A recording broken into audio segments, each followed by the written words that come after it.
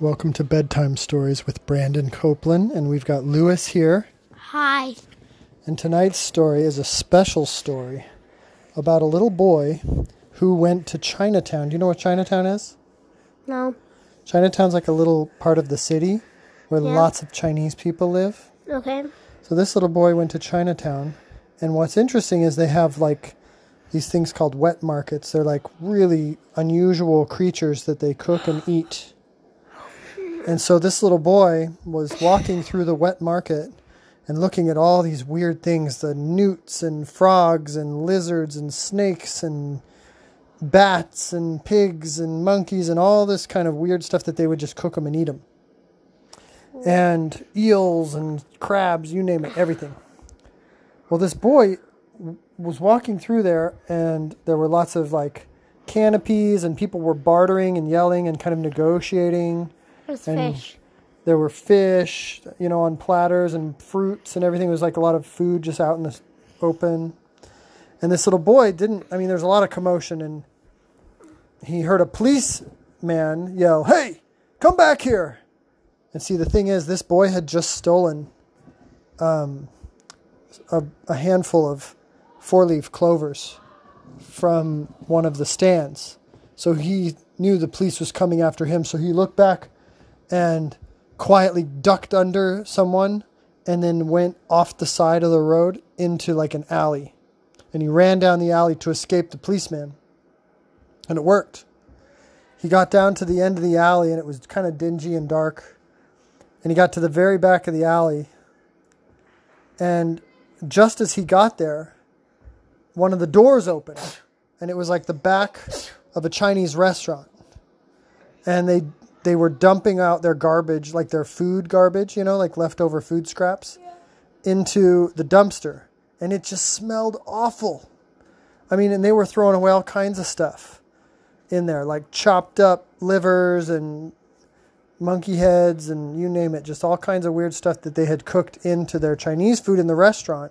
But they don't want to eat it. But this was the leftovers. There's like the bones and the guts and stuff. And so they threw that in the dumpster. And the boy was kind of like at the back of this alley. There was nowhere to go. And they dumped all this junk in the dumpster.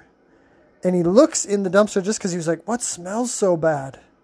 And then he saw something move in there. He was like, oh, sick. And then he looked again, and there was like this unusual looking creature he'd never seen before. And it was really pale. And no fur, like white looking. It was white looking. And no fur, had 4 legs and arms, had hair on its head. And he pulled it out. And he was like, what is this thing? And it was wearing pants. Like a little person wearing pants. And he was like, what the heck? And the thing that he pulled out was all covered in like garbage and crap, and it was just gross. But as soon as it saw that the boy was holding a bunch of 4-leaf clovers, its eyes opened up and it went, feed me, feed me. And he couldn't believe it. He's like, wait, this thing can talk?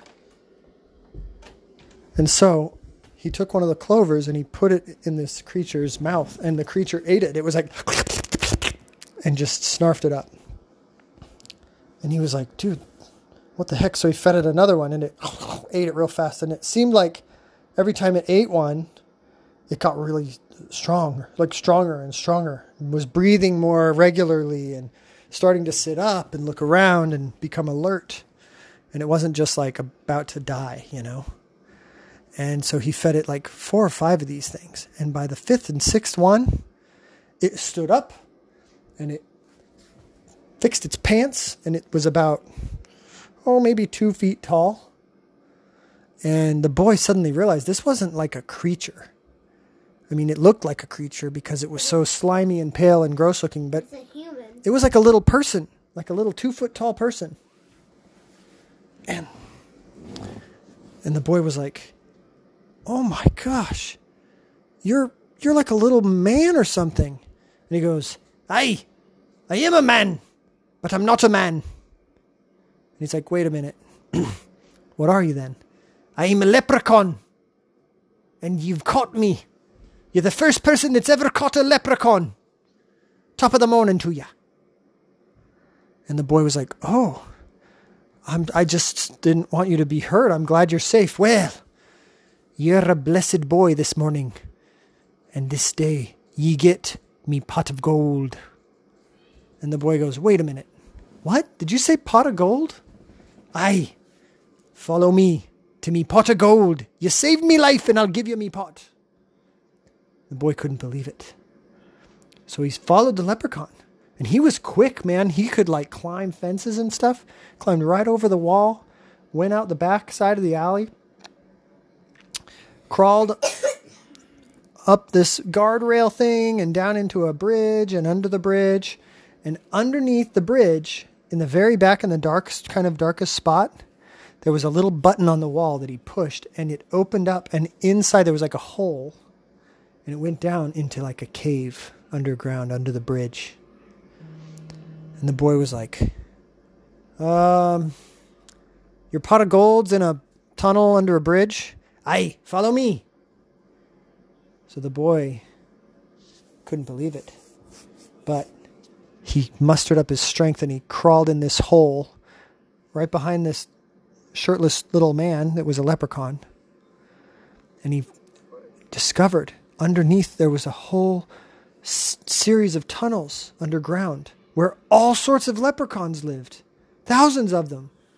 Girl leprechauns and boy leprechauns, mommy leprechauns, baby leprechauns, whole family leprechauns, old man leprechauns.